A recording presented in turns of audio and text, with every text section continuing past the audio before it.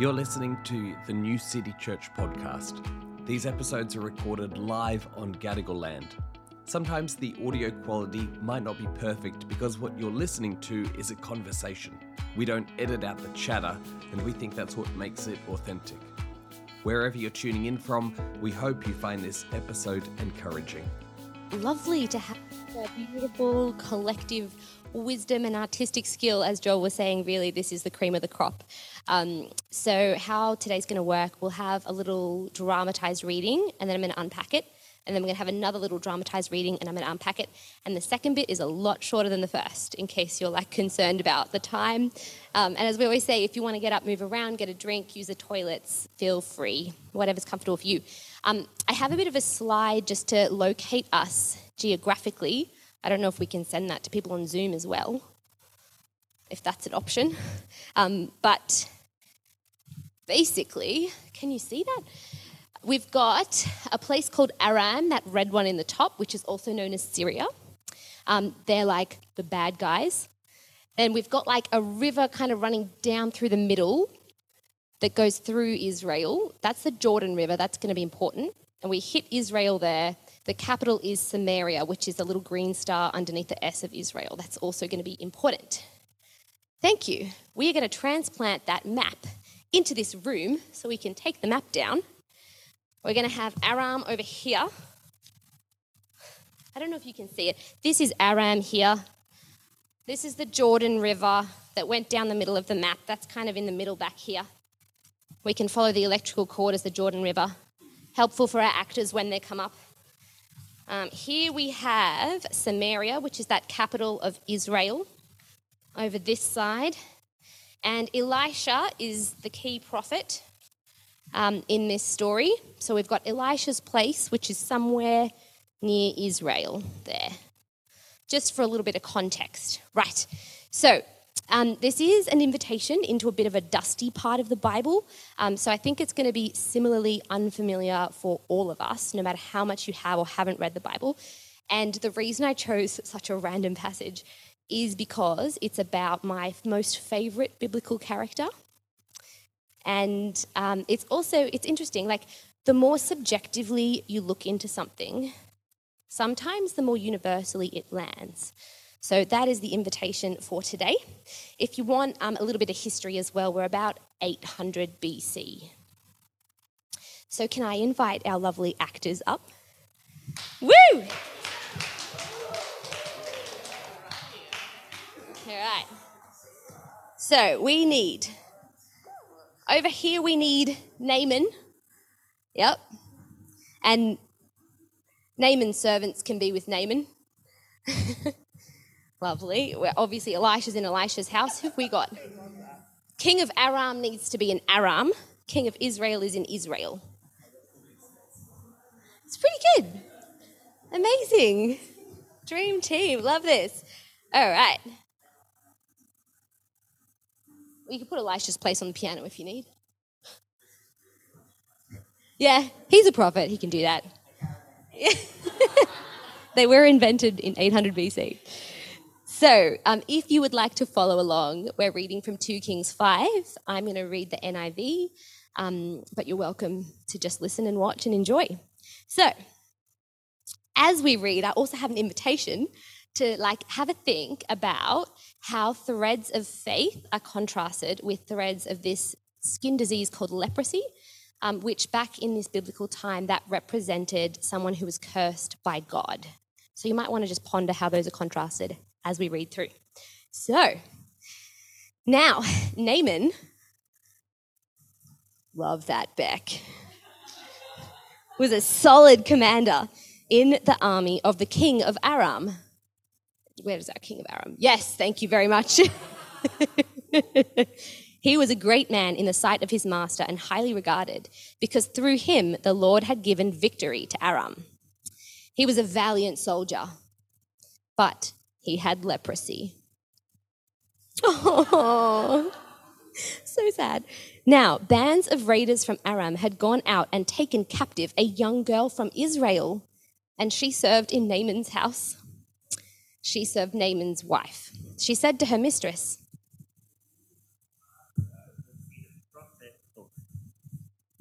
If only my master would see the prophet who's in Samaria.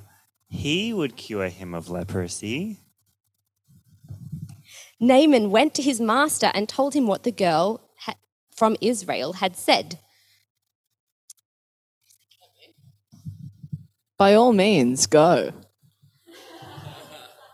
The king of Aram replied, I will send a letter to the king of Israel. So Naaman left. Naaman and servants, please leave and head towards Israel. You stay there. Thank you.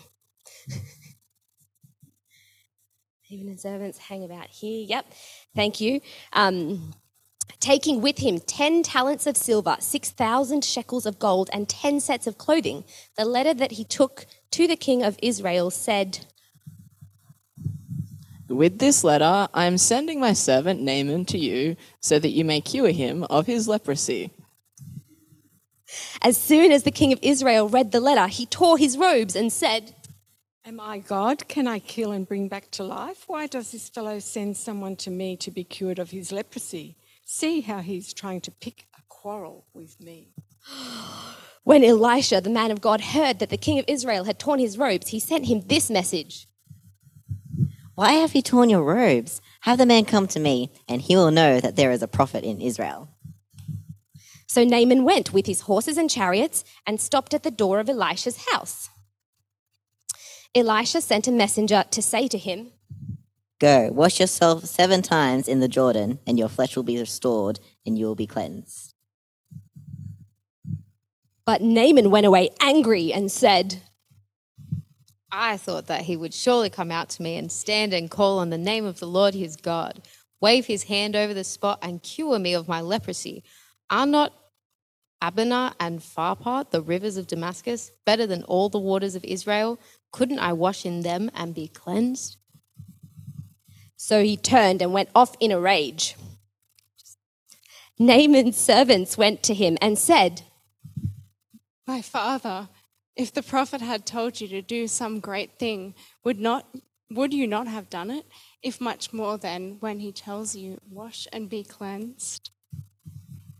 So he went down and dipped himself in the Jordan River, as the man of God had told him. And his flesh was restored and became clean like that of a young boy. Then Naaman and all his attendants went back to the man of God. He stood before him and said, Now I know that there is no God in all the world except in Israel. So please accept a gift from your servant. The prophet answered, As surely as the Lord lives, whom I serve, I will accept not a thing. And even though Naaman urged him, he refused.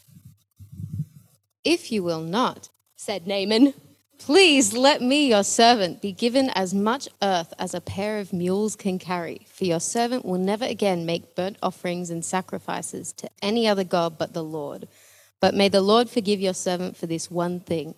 When my master enters the temple of Rimmon to bow down, and he is leaning on my arm, and I have to bow there also. When I bow down in the temple of Rimmon, may the Lord forgive your servant for this. Go in peace. Elisha said. Thank you. That was part 1. Thank our actors. Woo!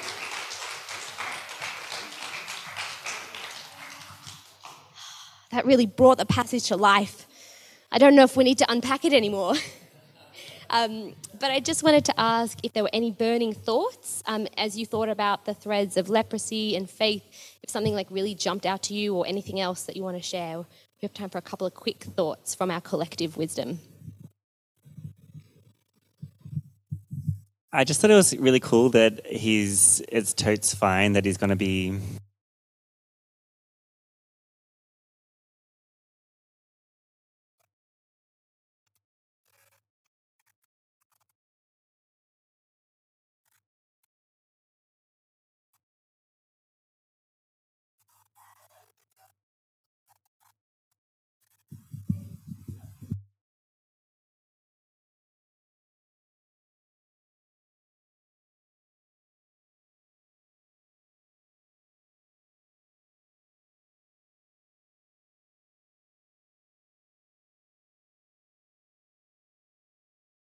It was off.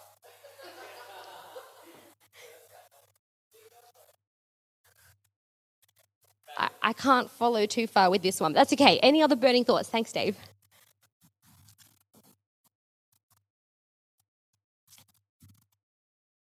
Because I have a lot of thoughts. Oh, Chris has a thought.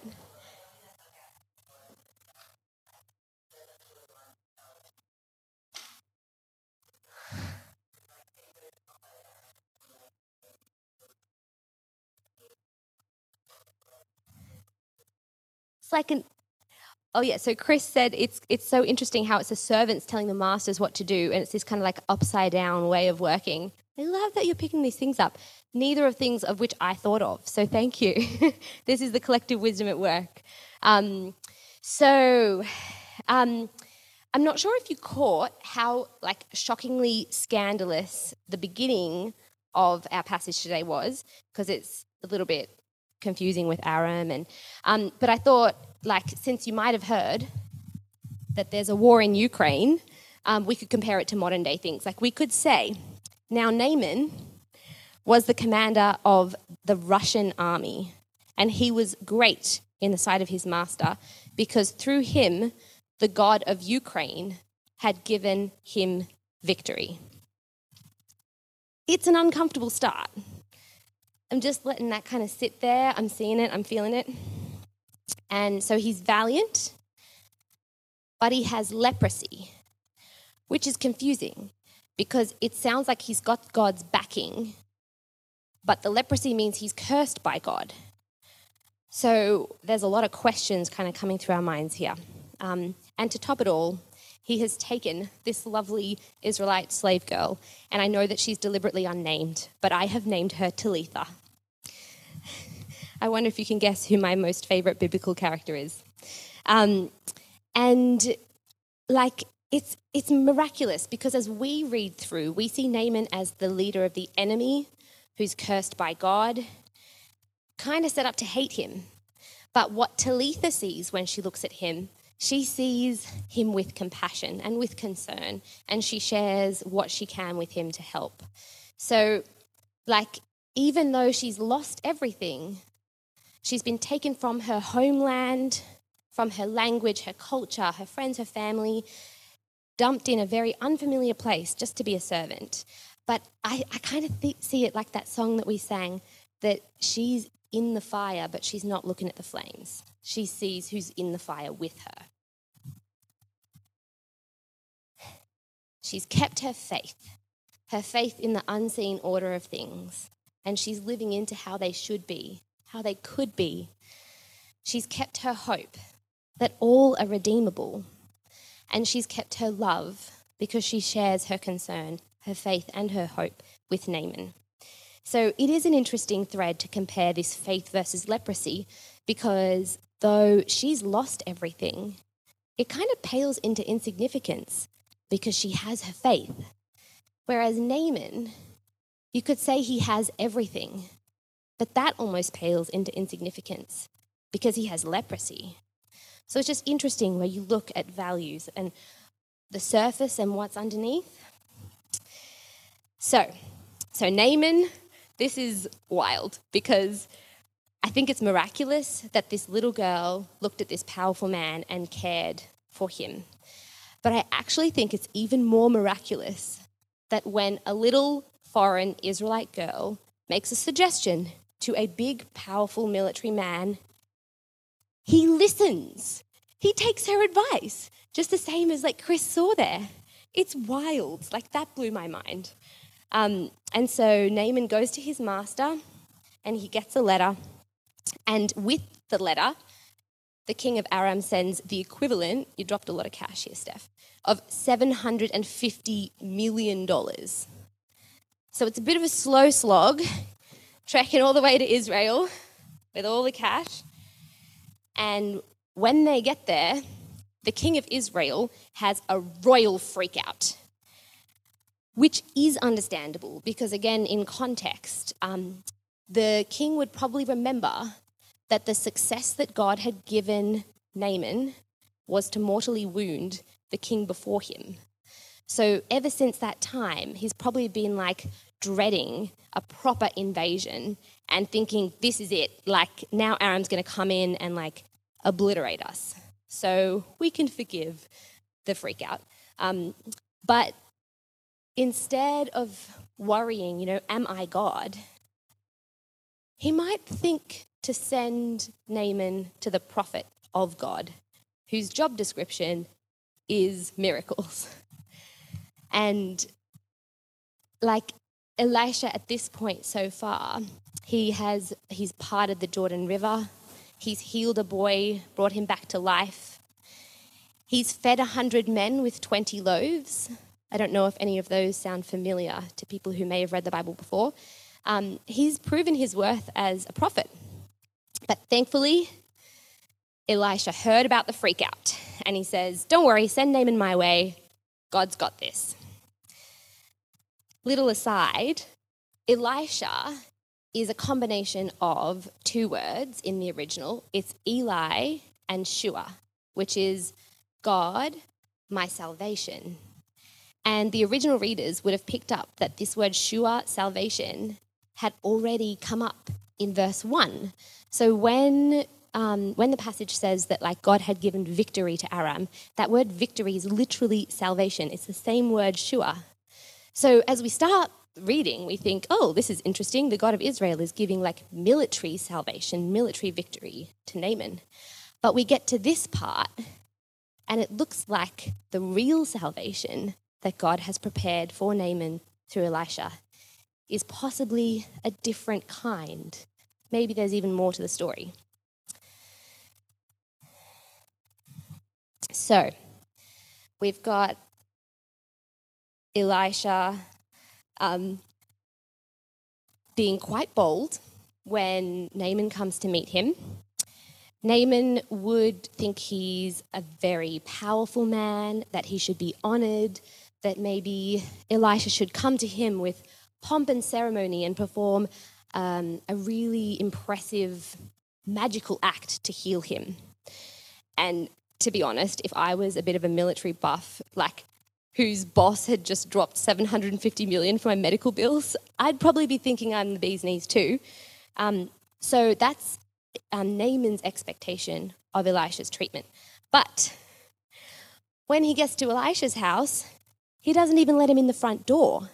And he sends the work experience guy to give him a message. And the message is some insulting instructions like, go take a bath in the dirty Jordan River. Like, it's no wonder that Naaman is insulted. He probably thinks, why did we come all this way? I could have had a nicer swim back in Syria/Aram. So he storms off in a rage. Like, this is the final straw. This treatment, these instructions are just intolerable for Naaman's ego. But thankfully, Naaman had some excellent servants who came up to him and just suggested, look, if you'd been told to do something really difficult, like go skydiving wrapped up as a mummy or something, they had skydiving back then, you'd try it. You're that desperate. So what harm could there be in just trying this simple thing? So thankfully, he listens. And Elisha is a really good doctor because he knew that the treatment Naaman needed was not one that he could buy or one that was due to his power and influence, wasn't a magic trick that he could be superstitious about. What he needed was something that would address the deeper problem, what lay beneath the leprosy and what lay in his heart.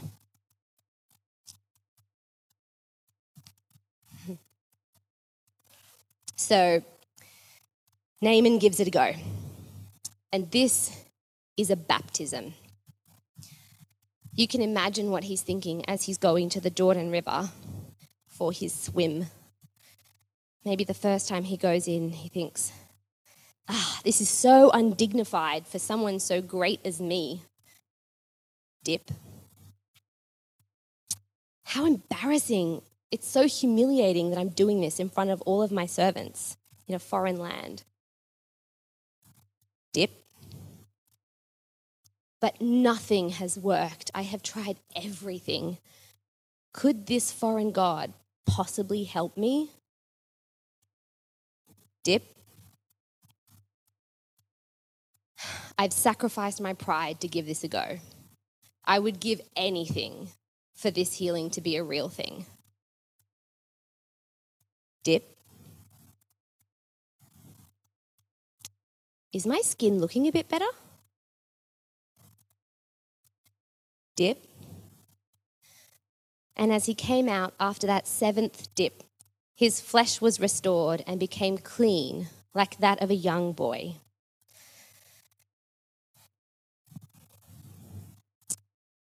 Let's pause and fast forward 800 years later to another Jordan dip when Jesus is baptized. Luke 4 recounts this as Jesus is baptized, he's sent to the desert to be tempted by the devil, and then he starts his official ministry and he's teaching in synagogues. Everyone's marveling at him. They glorified him, verse 14. And then by verse 28, they are enraged by him, chasing him out of the synagogue and ready to throw him off a cliff. Like, what did Jesus say to turn the crowd from idol worship to like death threats in a few verses? Does anyone have Luke 4 open? I think it would be fun to have someone else contribute. Luke 4, verse 27. I'll bring you the mic. Thanks, Chris. Just 4:27. 27. And there were many lepers in Israel in the time of the prophet Elisha, and none of them was cleansed, but only Naaman the Syrian. Wild. So mentioning Naaman the Syrian's healing was enough for this radical shift in Jesus' listeners. And to me, I think that would be the kind of rage of Ukrainians hearing about a Russian general receiving healing. And that was the only time in the Old Testament when a man was healed of leprosy. So the anger, it's understandable, but it's interesting to compare the anger of Naaman when he was first angry in our passage. He was able to move through that and receive healing. But the crowd listening to Jesus, they stayed stuck in their anger. And by the end of Luke, they've crucified Jesus.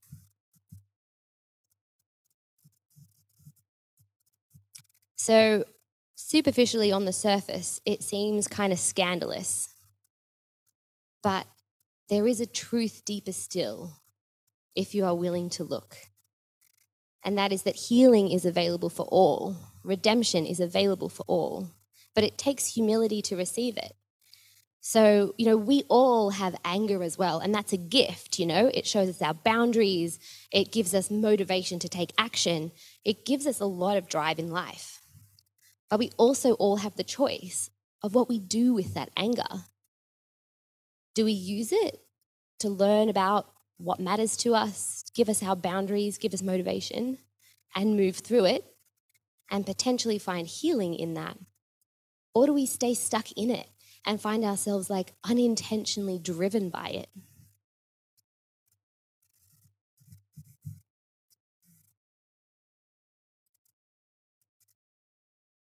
When Naaman comes out of the Jordan River, he is a new man. He is full of gratitude, humility, joy, and he is desperate to offer a gift. He says, "Now I know that there is no God in all of the world except Israel. Please, Elisha, accept a gift from your servant." He wanted to show his gratitude. But Elisha wouldn't have it. He said, no, Naaman. You can't buy God. You can't pay God off. You cannot serve both God and money. Elisha refused to reduce grace to a transaction.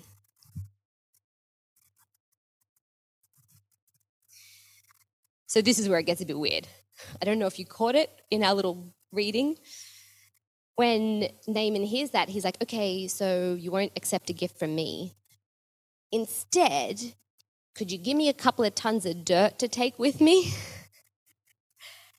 It seems a bit odd in our context. I'd love to know your thoughts. Does anyone have any ideas, like what that's about?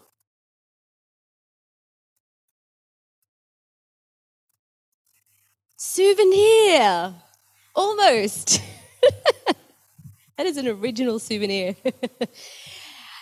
In this time at 800 BC, the way that people expressed their religion, it was very much tied to the land. And so relationship to God was contingent on being in God's place. So as Naaman was going to go home, he had this new, he wanted to worship God and be in relationship with God. But he was afraid that leaving would mean he couldn't. So he wanted to take some land with him so that he could worship God back in Aram. And that's why he wants a couple of tons of dirt. But next time you're on holiday, consider it's an interesting souvenir. You can make a good story out of it. Yeah, definitely declare it at customs. Thanks, Steph. We don't want anyone arrested for a souvenir. And it's also the same reason why Naaman wanted, just to be very clear, that when he's bowing with his master, and that's so true, Dave, it's kind of interesting how he's able to participate in other cultures' worship, and that doesn't preclude him from relationship with God. Like Elisha says to him, go in peace. That's okay. We get it. And off he goes. So just before we do our very brief part 2, please stand up, have a little stretch, sit down in 30 seconds, and can we have our actors for part 2 to come up?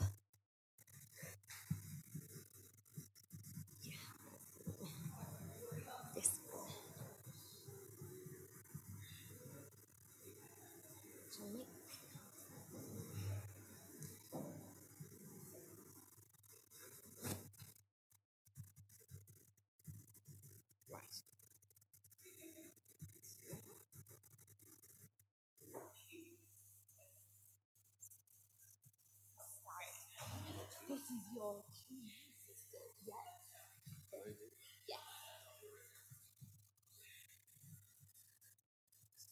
Excellent. Feel stretched out. Right, for our brief part 2. So after Naaman, he's been healed, he's heading off towards Aram. We've kind of made it to here. After Naaman had travelled some distance, Gehazi, the servant of Elisha, the man of God, said to himself, My master was too easy on Naaman, this Aramean, by not accepting from him what he brought. As surely as the Lord lives, I will run after him and get something from him. So Gehazi hurried after Naaman. When Naaman saw him running toward him, he got down from the chariot to meet him. Is everything all right? He asked. Everything is all right. Gehazi answered. My master sent me to say, 2 young men from the company of the prophets have just come to me from the hill country of Ephraim. Please give them a talent of silver and 2 sets of clothing. By all means, take 2 talents, said Naaman. He urged Gehazi to accept them and then tied up the 2 talents of silver in 2 bags with 2 sets of clothing. He gave them to his 2 servants and they carried them ahead of Gehazi. When Gehazi came to the hill, he took the things from the servants, put them away in the house, sent them away, and they left. Then he went in and stood before his master Elisha. And Elisha asked him, Where have you been, Gehazi?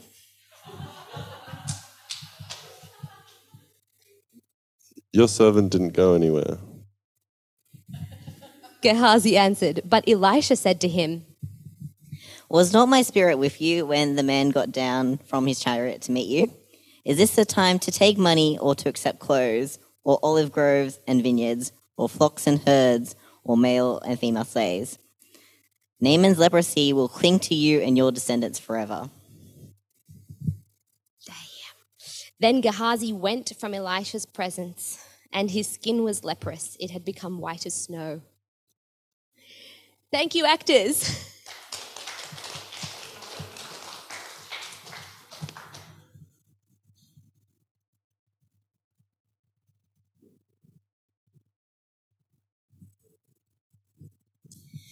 Gehazi means valley of sight, which I find ironic, and I think that's intentional. How much can you actually see from a valley? It's quite sobering that Gehazi thinks that Elisha's got it wrong and that he's got it right and that he's acting in God's name. And it's so interesting. The writer of this passage has chosen the same wording when Elisha says, "As surely as the Lord lives, whom I serve, I will not accept a thing." Here, Gehazi says, "As surely as the Lord lives, I will run after him and get something from him." I don't know if you've heard this Mark Twain quote, and it goes, "It ain't what you don't know that gets you in trouble. It's what you know for sure that just ain't so." Gehazi is convincing himself that he knows best, and it's getting him into trouble. When Gehazi runs up to Naaman, Naaman got down, very enthusiastic, still full of his joy and gratitude from this healing. And he says, "Is anything wrong?" And Gehazi comes up with this really crafty tale. And he like frames it like it's a ministry support. "Can you donate some tuition for 2 new students who've turned up?" And in one ninja move, he disguises his own love of money as service for God. And this is really the crux of what I would call what evil is. It's where we're able to lie to ourselves to the point where we choose darkness. It's this self-deceit of willfully being in darkness and calling it light. It looks like he squirrels this away for himself. I'm not sure what happens, but you can imagine in his heart there's this smug sort of greed that he's won. And the amount, if it's interesting, is about $2,000, 2 talents of silver. And then he goes back to Elisha. And this question that Elisha asks, I loved the expression, Chris. "Where have you been, Gehazi?" When I heard that question, it sounded quite familiar from a couple of other questions in the Bible. So in Genesis, when God had suggested to Adam and Eve, maybe don't eat the fruit, but they did, he came to them and said, "Where are you?" And in Job, when he asks Satan, "Where have you been?" I think all these 3 instances, the question is a way of addressing what's really going on and trying to open up a bit of self-honesty and self-awareness with what's really happening and the intentions behind the motivations, like an inquiry into what's happening in the heart, a gentle way to try and explore that. But instead of moving into the light and owning up to what he did, Gehazi has the audacity of responding "Your servant didn't go anywhere." So Elisha says, "Gehazi, was not my spirit with you when the man got down from his chariot to meet you? Is this the time to take money? Naaman's leprosy will cling to you." Then Gehazi went from Elisha's presence, and his skin was leprous. It had become white as snow. It's another contrast of faith and leprosy. Naaman left Elisha's presence, healed, in peace, with joy, and with faith in God. But Gehazi left with Naaman's leprosy. It's this physical manifestation of what's happening in his heart, kind of evidence that he is serving money and not God, that he's cut himself off from the light and from life. He's left relationship with Elisha. He's left relationship with God. And when leprosy is kind of understood as being cursed by God, I don't think that's cursed like you're in trouble with the headmaster. I think it's like a red flag, last resort wake-up call, you're actually in darkness. Take the opportunity to choose differently. It's a severe mercy, but I think the only thing worse than having cancer would be not knowing in time to receive treatment for it. So It's the same kind of mercy that barred Adam and Eve from Eden, or that allowed Aram to be conquered, and in 100 to 200 years that allowed both kingdoms of Israel to be taken over by foreign nations. It's an invitation back to the light. I just want to add that you can't reverse the logic. Like, because Ukraine is being invaded does not mean that they're in darkness. Or because you're suffering or have leprosy or any skin condition does not mean that you're in darkness. Look at Jesus' life. You know, he lived a life of a lot of suffering and he was definitely in the light. So you can't reverse that logic. But I just feel like this is an invitation. Like if you're a praying kind and you're asking for healing for something, it's an opportunity to ask beyond just like, help that person's back pain to be fixed. Like, help that person's flu, help them recover. It's an invitation to look for something beneath just the physical and find something richer to learn as well, perhaps. Because real and lasting transformation is born of great love and great suffering. In mystery, God chooses the weak or the insignificant or the inferior things, like Talitha, the little Israelite servant girl, and he chooses the despised things, like Naaman, to humble powerful people and people who are in darkness. So it's not all just people with self-deceit standing before God thinking that they're in the light. And I know that a lot of us here are involved in like big work towards justice, and we'd love it if you join us for the Trans Day of Remembrance Vigil later on. There's a lot of big work to be done in the world, and it's amazing how much all of you are a part of things like that. But in the big things and in the busyness of life, like, let's not forget the opportunities of like the small or the foolish or the seemingly ordinary things, because they're the opportunity for God to meet your love and faith and hope with divine grace and healing and transformation. Let's not overlook those opportunities. And I know I'm speaking to the choir when I say, if you're in a position of power or privilege, don't overlook the small voices. They may have a lot of wisdom and direction.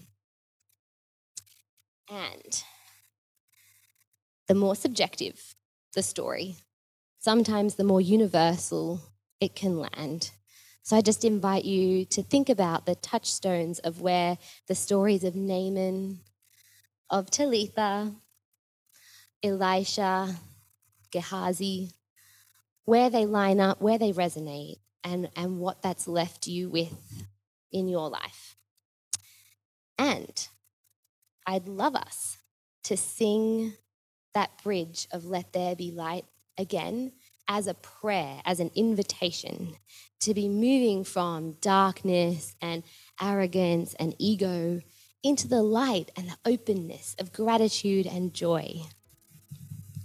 Thank you.